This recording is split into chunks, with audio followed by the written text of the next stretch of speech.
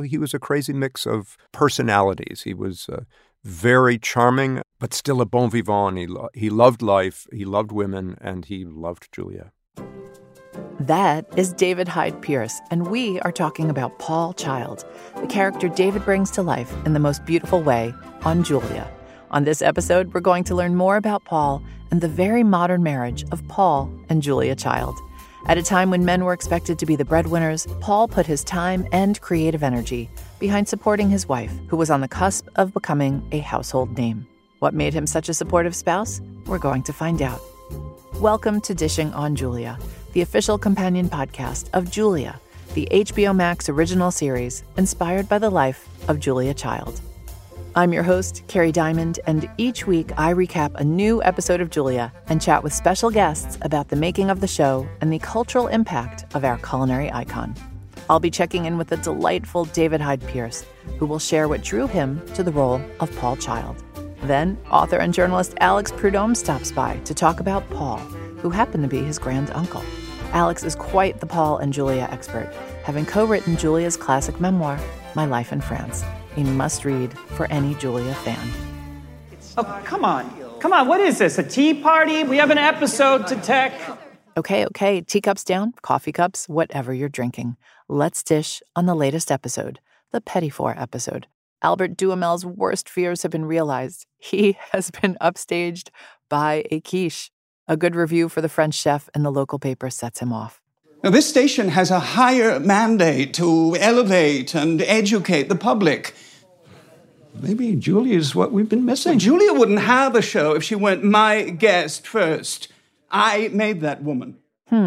Julia and Alice Neiman might have some thoughts on that. Julia walks into her kitchen where trays of Petit Fours for her show are awaiting some final decoration. The phone rings, and it's a fan, asking Julia for advice. Julia was listed in the local phone book, even when she was famous. The call volume picked up significantly on Thanksgiving. Well, I've no idea who that was. So some woman who watched the Cock and Van episode put Grand Marnier in her stock. Fourth call this week.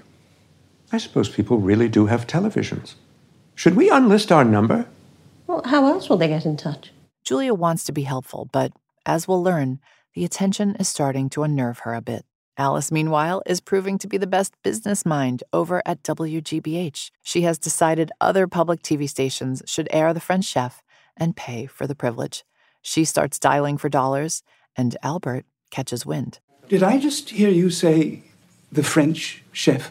I said, my friend Seth. He's on the phone. You don't know him?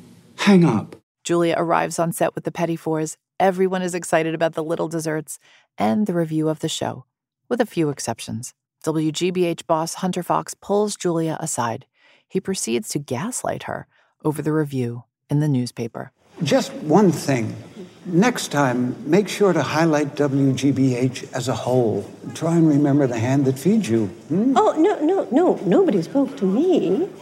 I didn't even know about the article until a moment ago. Sure, of course, but next time you'll have to remember you're part of a team. Implying our other shows are boring, it's insulting, Julia. Yes, of course, Hunter, but there can't be a next time if there wasn't a first time. It gets worse. Hunter tells Julia to apologize to Albert. Julia is baffled and a bit miffed, but once again turns to her editor, Judith Jones, to cook up a little scheme. Could Judith get one of her famous authors to appear on Albert's show? You need a distracted, jealous man-child with a shiny object favor. Oh, Judith, you are wicked, but by George, I think you've got it. Next, we're at the pre-opening party for Paul's big show at a local art gallery. The usually composed Paul is nervous. I'm afraid my art is less compelling than the charcuterie board. The event is well attended by local luminaries, including playwright Thornton Wilder and poet Sylvia Plath. Sylvia, by the way, was born in Boston and, like Julia, attended Smith College. And Thornton, his play, Old Town, debuted in Boston. Paul thanks his muse, Julia, and everyone celebrates his first sale of a painting. Back home, Paul and Julia dance. He is elated.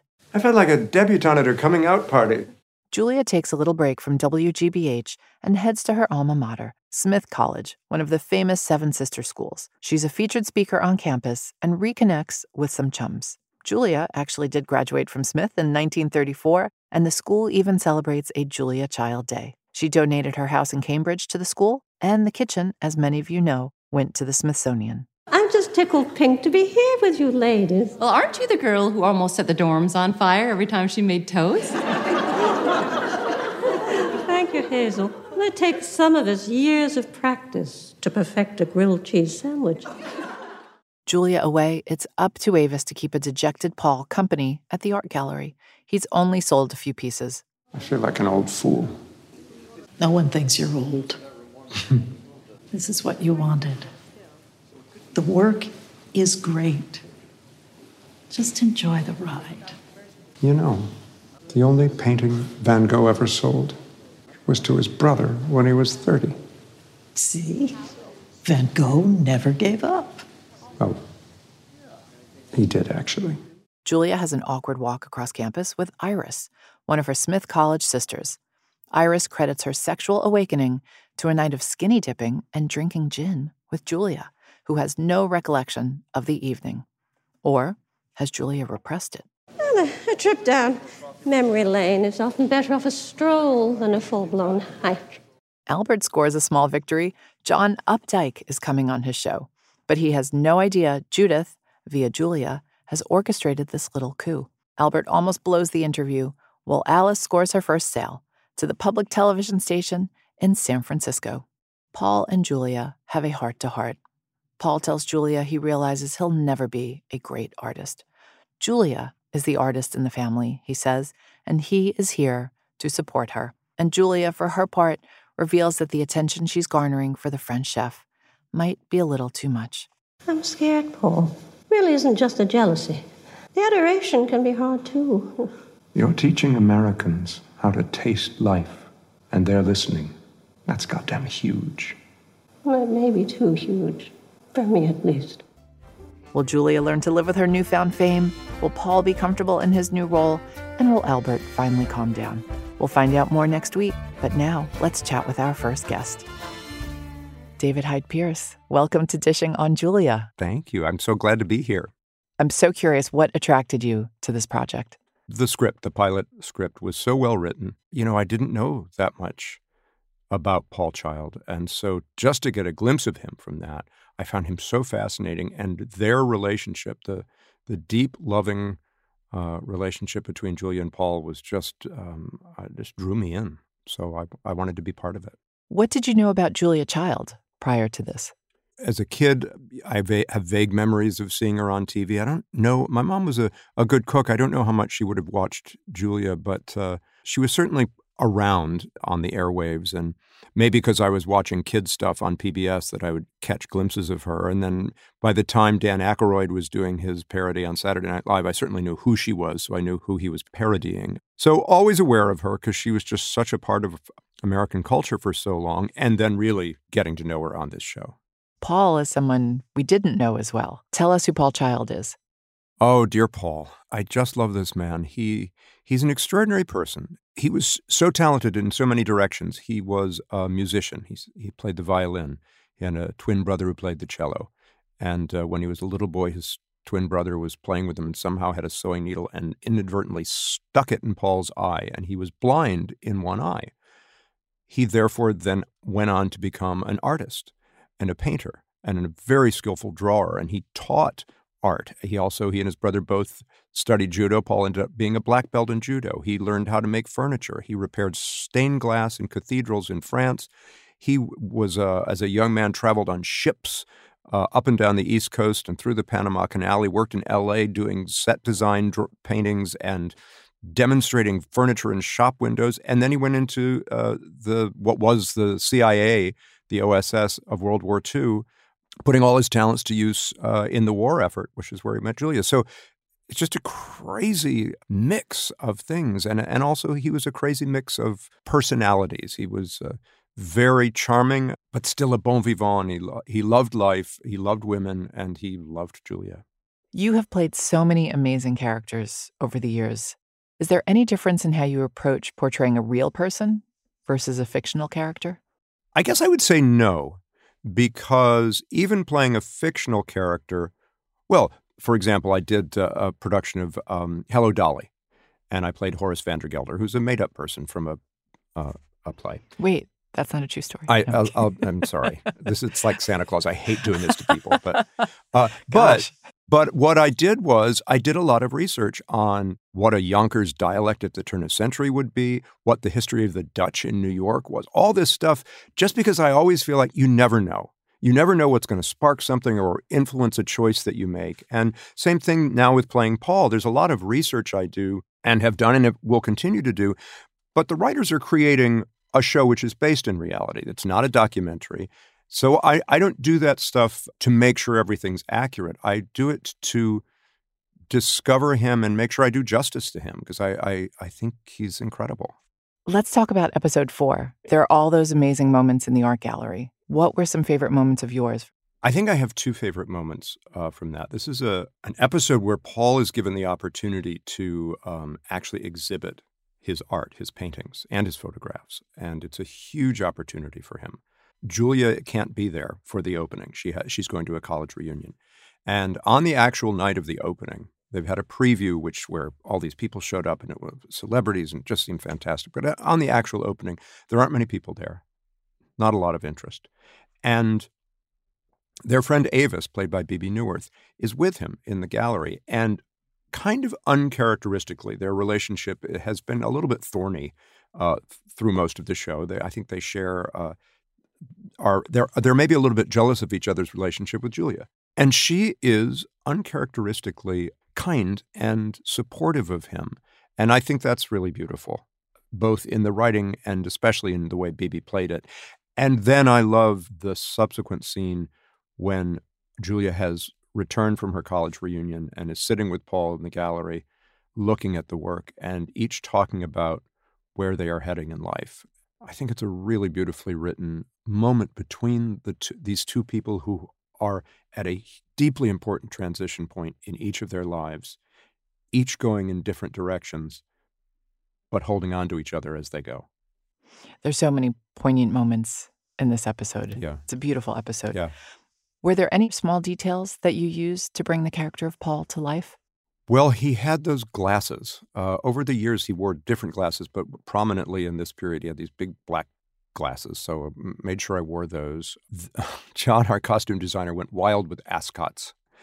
He found the, he's like the writers, you take the reality that you see in the photos, but then you use your creative imagination. And he created a whole world of ascots. You did wear a lot of ascots. A lot of ascots. In this series. Safe to say more than I have ever worn in my life, which is 0. I feel like that with those clothes, with all the cardigans and the ascots and the hats and the whatever, that there was some inner thing of him that just this small, quiet man in these muted colors in his studio painting that was just essential to him. I did love Paul's wardrobe through the whole show. Good. Was that a lot of fun?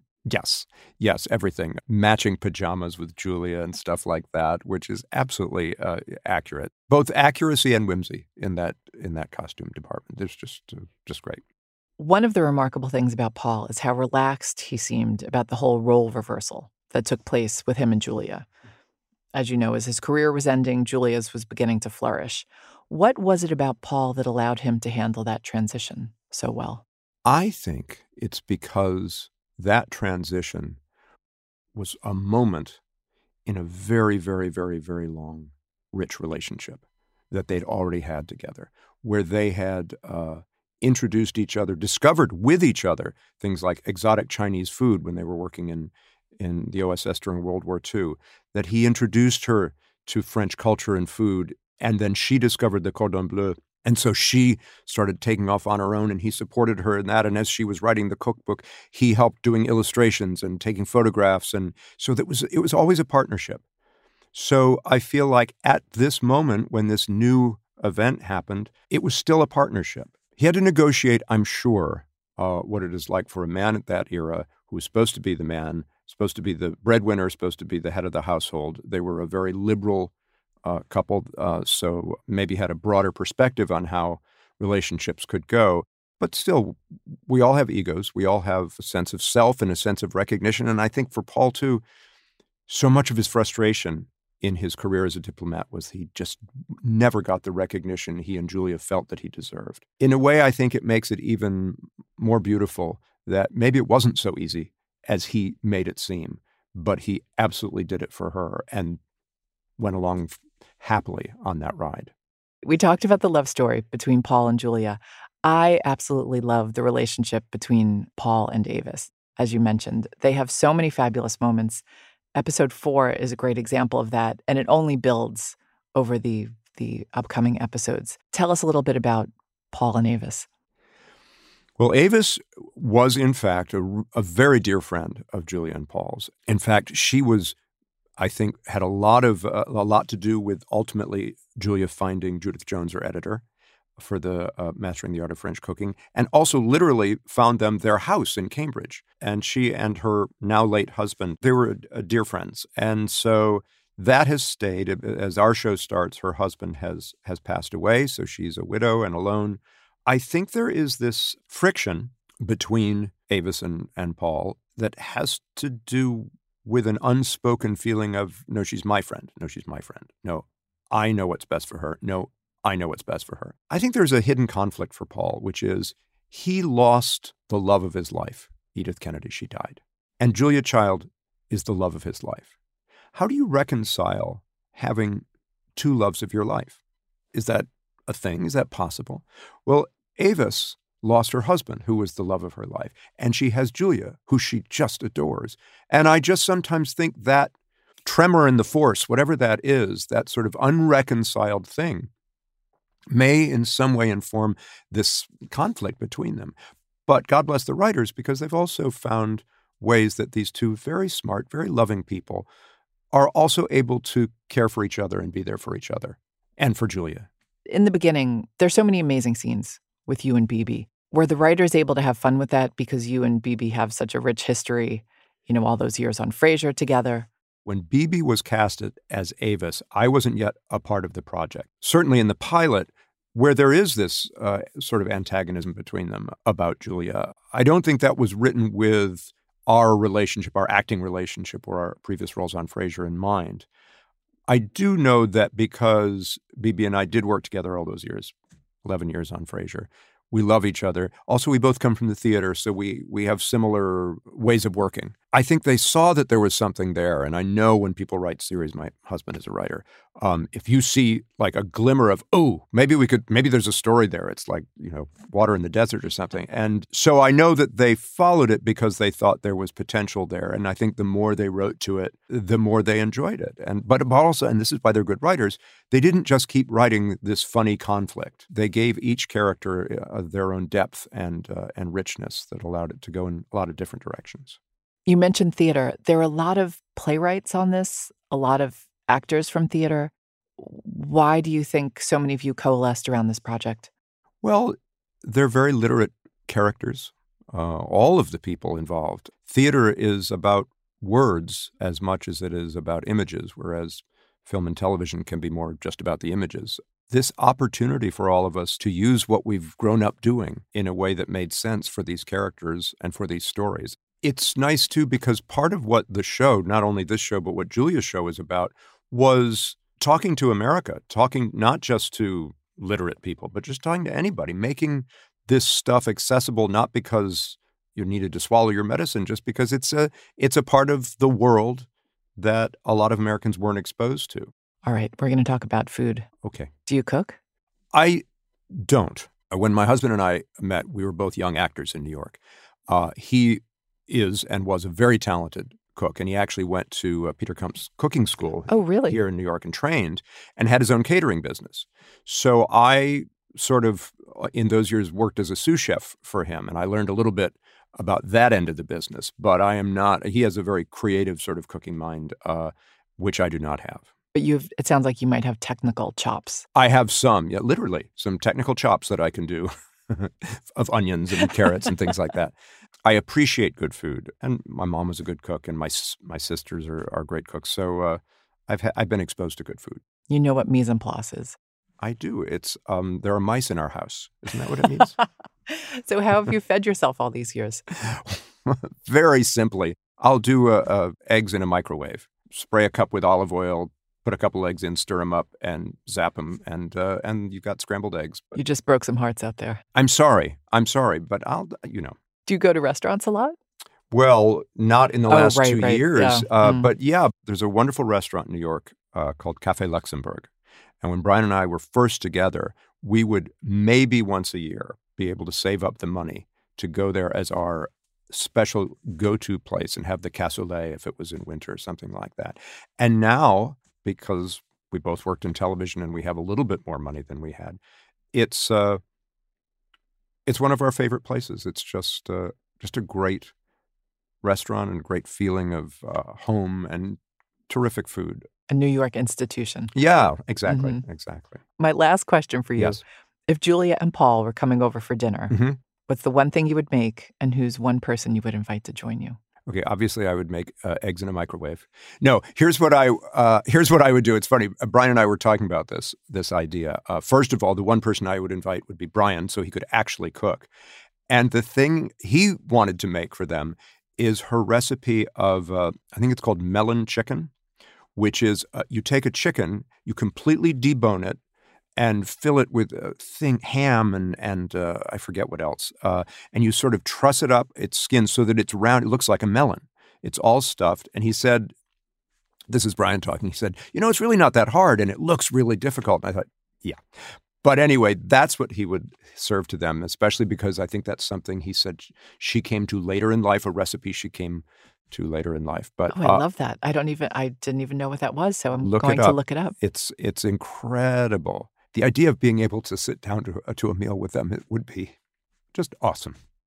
Well, David, thank you so much. Your portrayal of Paul is just so beautiful, and I love the series so much, and it's an honor to talk to you. This has been great. Thank you so much to David Hyde Pierce. Next up is an expert on Paul and Julia. It's their grandnephew, the author and journalist Alex Prudhomme.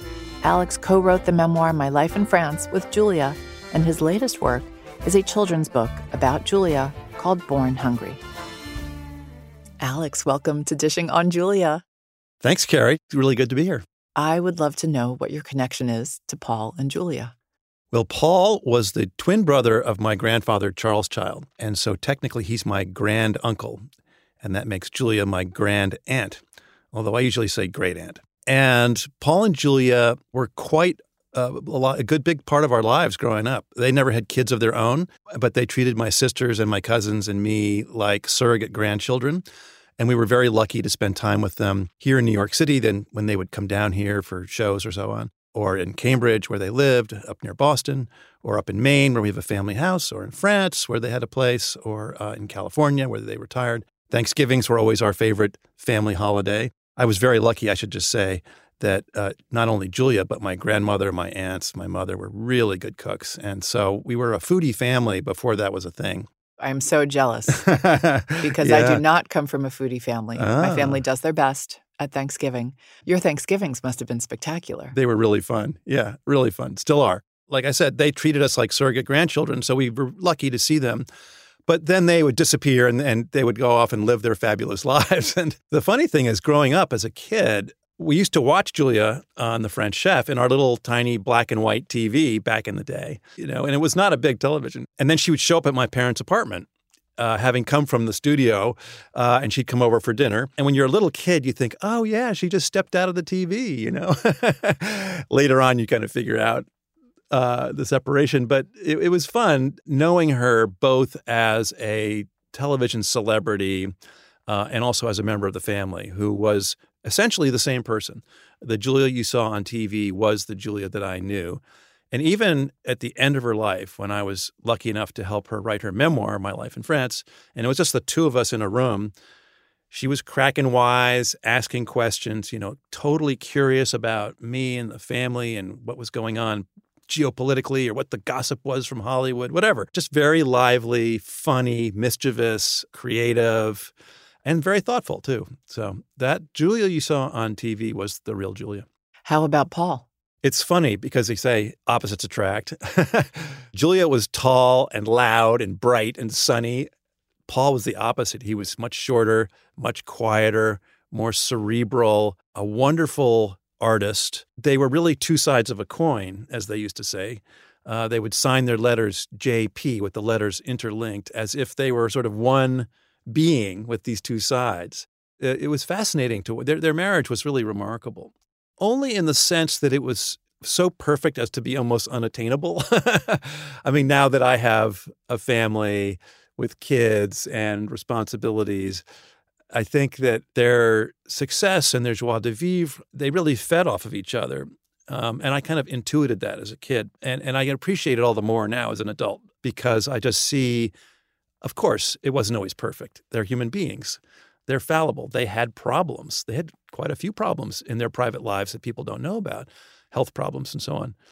But they loved each other deeply, and they really were symbiotic in their relationship. It's so interesting that you use the term unattainable because that has popped into my mind a few times. Yeah. You know, they've been famously portrayed now several times.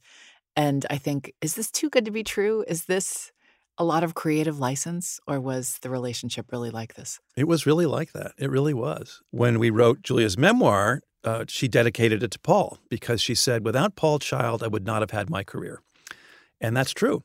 And I know you had to nudge your grand aunt to do that book. Yes, she had been talking about doing a memoir of her favorite years of her life is when they went to France from 1948 to 1954 and lived there. Paul was working in the U.S. Embassy as a cultural attaché. Julia was an anonymous housewife, diplomatic wife, who learned to cook and fell in love with France and its food, met some French friends, and began to teach cookery and joined their project in creating a French cookbook for the American market. And in her Julia way, she sort of subtly took over the project and reshaped it, really gave it structure, began sending their recipes back to her sister and friends here in the States so they could try those French recipes in American kitchens with American ingredients. You know, she really took this kind of very American approach to creating recipes. So her French friends would say, oh, you do a little soupçon of this and a dash of that, you know, little butter here, little salt there. And she would always say, well, how much salt and how much butter? And they'd say, oh, Julia, you know. No, I don't know. And I think this comes from the fact that she learned to cook relatively late in life. She didn't know how to cook growing up because she had grown up in an upper middle class household in Pasadena. And they had a cook. And so there was no reason for her to go into the kitchen except to eat. And I have a kid's book that's just come out. It's called Born Hungry. That's right. Congratulations. Thank you. And the title comes from something she used to say, which was, I was born hungry, not a cook. It's one of those classic Julia lines that seems very simple, but it's actually quite profound, meaning everybody has to learn how to cook. And if I can do it beginning at age 37, you can too. And you just have to apply yourself. And that was a very profound, empowering statement for a lot of people in the 60s and 70s, particularly women, but not only women. And it went along with a lot of the other things she said. And it was just her attitude that, hey, if I can do it, you can do it. And I don't think she operated out of a sense of vanity. You know, she loved being a celebrity because it was fun and she was a ham. But what she really considered herself a teacher and a student. She used to say, I'm an eternal pupil, meaning that you can always continue to learn right up until your dying day, which she did. I was with her 2 days before her death at age 91.99. She was 2 days before her 92nd birthday. And she was talking about, I want to go to a Chicago slaughterhouse and I want to go lobster fishing in Maine. And, I want to teach kids how to make a chocolate cake. This was 2 days before she died. And that's just so quintessential Julia. I love that you said the Julia on screen was the Julia that you got in real life. Yeah. But how about Paul? I mean, I know we didn't have Paul wasn't on television with Julia. What was he like? Once. In one episode, he was. And he plays a character, sort of a husband who is coming home from work and his boss wants to come over for dinner at the last minute. And so Paul, playing the husband, calls Julia at home and says, darling, my boss is coming home. Could you whip up something? And she goes, yes, I have just the thing, a ham steak. And she teaches you how to make a ham steak. And it's a great little moment. Oh, that's some good Julia trivia there, Alex. And he's got this Boston Brahmin accent. I want to talk about Paul's career and then the transition to Julia's career, because Julia seemed content for their lives to revolve around Paul's State Department career. Was Paul as content when things started to revolve around Julia's? Very much so. One of the things that's interesting in the show is it seems to be a tension between Paul and Julia over her rise to stardom and Paul feeling somewhat left out. In real life, that wasn't quite what happened. What happened in real life was that Paul had been sort of the leader, if you will, of the relationship for many years. He had been the diplomat who brought her to France. He was in the embassy. He was giving speeches and opening art galleries and visiting mayors, and very much of an out front political public role. Julia, as I said, was this obscure housewife who became obsessed with food. And she was teaching, but it was 6 to 10 students in her apartment. So by 1961, when he quit the State Department, her book came out that October of 61. Paul had retired and was contemplating a life of quiet art making. And she was going to teach a few classes in their house, and they were going to have a really nice time together and not be professionals, because they had been, not only were they posted to France, but they were later posted to Germany and Norway and Washington, D.C., and they'd been moving around the world for their whole 20 adult years. lives, Yeah. right? And they were ready for a break and to chill out. But fate had other ideas, and luckily for all of us, Julia got on television in 1963.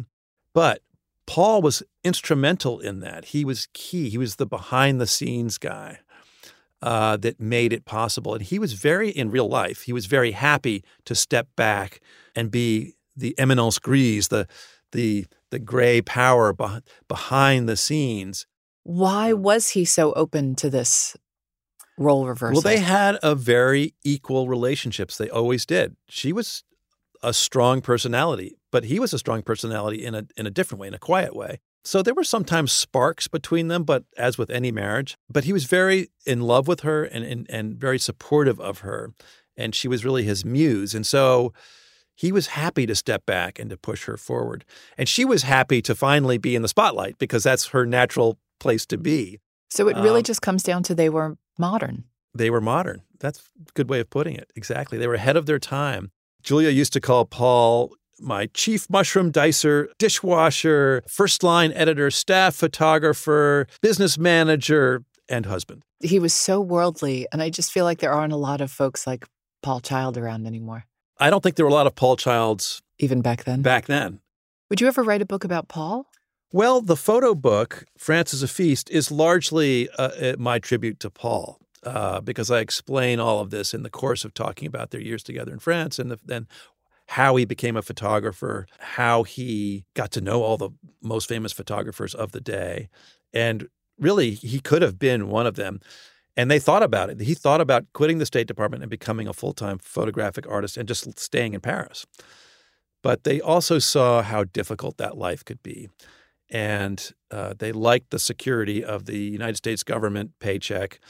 And Julia did come from money, so Julia came from money. She wasn't ready for the starving artist life. Yeah, but people make a big deal out of it. To tell you the truth, she didn't get that much money from her father. She got some, for sure, which definitely made it doable. But they were living in this flat in Paris with no heat, and it was really cold. And there's some funny pictures of them like all bundled up. And, I don't think you would do that if you had the money to afford a fancier place. I mean, clearly they weren't starving. I think they spent their money on going out to eat or buying things at the marketplace. But, their priorities were my priorities, essentially, that, education, life experience, travel, those are the things that are more important. Her father, Big John McWilliams, who she called Pop, was the opposite. He was a Pasadena right-wing businessman who saw the world in terms of dollars and cents. And so he and Paul were sort of polar opposites. And Julia kind of bounced back and forth because she actually had a lot of her father in herself, although she was more intellectually drawn to Paul's position. But there was a tough side of Julia and a business side of Julia. And I write about this in The French Chef in America, the book about this period I wrote. She was bringing more to the table than her collaborator, Simca Beck, business-wise, because she had gotten on television. She had been on the cover of Time magazine. She won an Emmy and a Peabody. She'd been invited to the White House. And she felt that she was selling more copies of their book in America than Simca was in France. And that was true. Don't you love that Isabella Rossellini plays Simca? I love Isabella Rossellini. And she does Isabella. That one little snippet is so perfect. I'm waiting for more. Simca was a totally fascinating, crazy character. And I only met her a couple of times as a kid. She sort of let Simca know that Julia should be getting more of the revenue from their project. And Simca ultimately agreed after, squawking for a bit because Julia had the numbers. But, not everybody would do that. And that shows you that she, had strong self-belief and was willing to use a sharp elbow now and then to get her way. Since we're talking about the show, I'm so curious. What do you think about David Hyde Pierce as Paul? Oh, well, I've been a longtime fan of David Hyde Pierce, and I think it's really good casting. The costumes are just right. He's got thick, dark-rimmed glasses, the clothing, even the color choices of the clothing, very Paul. Have you noticed the turquoise ring in yes. every scene? Is that a real thing? That's a real thing. I have not consulted David Hyde Pierce, but I did help Stanley Tucci with his characterization of Paul. One of the notes I gave to Stan was turquoise ring, which was interesting because some people considered that sort of effeminate, and yet Paul was actually quite macho. Why was the ring so special? My personal suspicion is that it was a way of signaling to the world, I am an artist, without having to say anything. Turquoise is often associated with creative people for one reason or another, like Georgia O'Keeffe. And I suspect that it was a semiotic signal, as were his clothing, his clothes, his outfits. He was a bit of a dandy, but not in a conventional way. He wouldn't wear three-piece suits, for example, which Big John McWilliams, Julia's father, did, at which they show John Cromwell in the show. Fabulous. What a great casting, because he kind of looks like Big John. He's so mean. Yeah. Well, I think Big John was a little mean. And yet they do show Julia and Big John with this great kind of father-daughter moment. And she's kind of working him for some more money. I love that because I think that's probably, I wasn't there, but I think that's probably what happened. I really just loved that he made Paul his own. I particularly like the scenes when Paul's having his art show in the gallery, which was a struggle for him, interestingly. He only had a few shows, even though he was really talented. I suspect he didn't really care so much about commercial success. He just loved to make the work, as Julia loved to cook and teach. And the success was really nice, but it wasn't the reason that they did what they did. There's a sort of poignancy to those art shows where Julia is at least in the television show, she's becoming a celebrity. David Hyde Pierce's version of Paul is sort of desperate for attention and the accolades that for his art. I don't think it was that way in real life. Paul was not, didn't have that about him. He just really loved to do his work, and his work survives him. And it's, we have some, and they're kind of spread all over the place, but they're wonderful. You are so close to this. You not only have written about them for years, but you are related to them. And it has to be so complicated. Maybe that's the right word. So complicated to watch. It is hard. I have to say, when I saw the first episode, I had to take a deep breath and remind myself, this is not a documentary. Right. There is a documentary that's just come out. It's called Julia. It's very good. And you can watch that. You can watch that. I recommend it. I'm in it. You can see me going on. It's got a lot of food and it's lovely. But you're an artist also. Yeah. How do you give creative license? Well, I have to remind myself it's not a documentary because I did know these people. And there's enough truth in there that it's pretty close, and yet it is a drama. It's a television drama. It's a very specific thing. I have to let my inner control freak go and just enjoy it for what it is. Yeah, right? I think anybody who's a creative person can understand that. As a family member, you must be amazed that there's just this inexhaustible appetite for all things Julia. It is remarkable. She died in 2004, and we're still talking about her. Not only are we talking about her, but there are more and more projects coming out about her all the time. And she has become, with the latest iteration of the American food movement, kind of the patron saint, or I think of her as sort of the fairy godmother of the modern food movement. And she was also a revolutionary. I call her a revolutionary in pearls. Paul always said people mistook Julia the clown, Julia the performer for the revolutionary, who radically changed the American diet and the American relationship to food in general. It wasn't just what we were eating. It was how we ate, what tools we used. We would, people were going out to restaurants more. I think some of that stuff was a natural evolution, but Julia turbocharged it starting in 1963, really starting in 61 when Mastering the Art of French Cooking was published. In The French Chef in America, I talk about that. I met some of her neighbors in Cambridge who are sadly no longer with us, but who I was able to interview.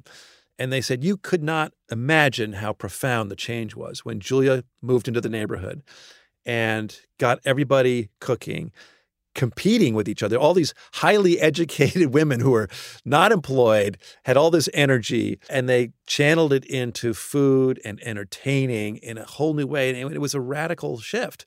And it came at a point in American history, which was a moment of radical shift, the 60s and 70s. And so, again, she was the right person with the right message at the right time. You told me Julia's messages and her kind of rules. What would Paul's have been? Paul was very much about process. So there's some scenes where he is rehearsing Julia for the French Chef at home. That was true. That was true to life. They created a set in their home kitchen, and she would rehearse making the boeuf bourguignon or the coq au vin or whatever it was, and they would have the bowls, and he would say, now put this bowl over here instead of there. That way when you swing, then the camera can see you. And he was a very visual person, so he saw it as a camera lens might. He was also wonderful with words, and as they depict humorously in the show, she sometimes stumbled, and he would make cue cards. Now, the cue cards they have in the show are kind of fancy. The ones he made were very rudimentary. He had one that said, look here, dummy, with a big arrow pointing at the camera lens, because she would look off into the corners and look up at the lights. And he would, there was one that said, stop breathing, because she would, she would get all excited. It didn't mean stop breathing. It meant stop huffing and puffing. But so that stuff really happened. And so he was instrumental. And again, he was kind of her corner man. He was her stage manager. And he was about process. He was about, rehearse. Don't just go up there and wing it. So even though she's natural and confident in front of the camera, part of that is because she had spent 10 years cooking in obscurity and teaching. And part of it was because she had rehearsed for that specific show. She's such a natural. I didn't realize how much preparation went into each show. Yeah. And she was a workhorse. She would sleep maybe 6 hours a night. And I remember being at very boozy dinner parties at their place, and I would go to bed at midnight or 1 a.m. And at 6 o'clock in the morning, you'd hear this thump, thump, thump downstairs. And it was Julia on her elliptical trainer. And I would go running downstairs. What is that noise? Oh, there's Julia working out. And then she'd always be cooking, and she would always have the typewriter going. And she was just an incredible role model in so many ways. You had many a meal with Julia when you were working together on My Life in France. If you could have dinner with Paul and Julia, what would you make, and who would you invite to join you? Wow, that's a big one. I'm tempted to say something like, Escoffier and some of the great culinary giants. Or should we make it Paul? You just have dinner with Paul? No. I think it's good because actually you can't really separate them. I think Paul and Julia, they were two sides of a coin, as they said. I'd like to get the band back together again. I'd like to get the old gang. We would meet in La Pichoune, their house in the south of France. I would make something from the sea. I think I would start with some champagne, which they loved, probably some oysters, maybe some caviar. Then we'd move on to a fish dish, maybe Julia's bouillabaisse, which is a really rich and delicious fish stew. And then we'd have, obviously, a salade vert, a green salad. We'd have some wine, some rosé probably, since we'd be down in the south of France. A café filtre, dark coffee. And I would, dessert would be probably a tarte tatin, which is a caramelized apple tart, or maybe a reine de Saba, which is the flourless chocolate almond cake, which is one of Julia's favorites and really good. And the guests would be the old crew. It would be Julia and Paul, Simca and her husband Jean, Loisette, so the Trois Gourmands, who were Julia's partners in crime. I would love to have Judith Jones, her editor for many years at Knopf, who was our editor on My Life in France and was a legend. maybe James Beard, who often spent time with them down there, probably some family members and friends. And it would be a real great family meal. If there's an extra invitation, I'd love to come to that dinner. Oh, well, of course, Kara, you'd be invited. Yeah. Oh, well, Alex, so good to see you. Thank you for sharing all your memories and for being so generous with your stories about Julia and Paul. My pleasure. Merci and bon appétit.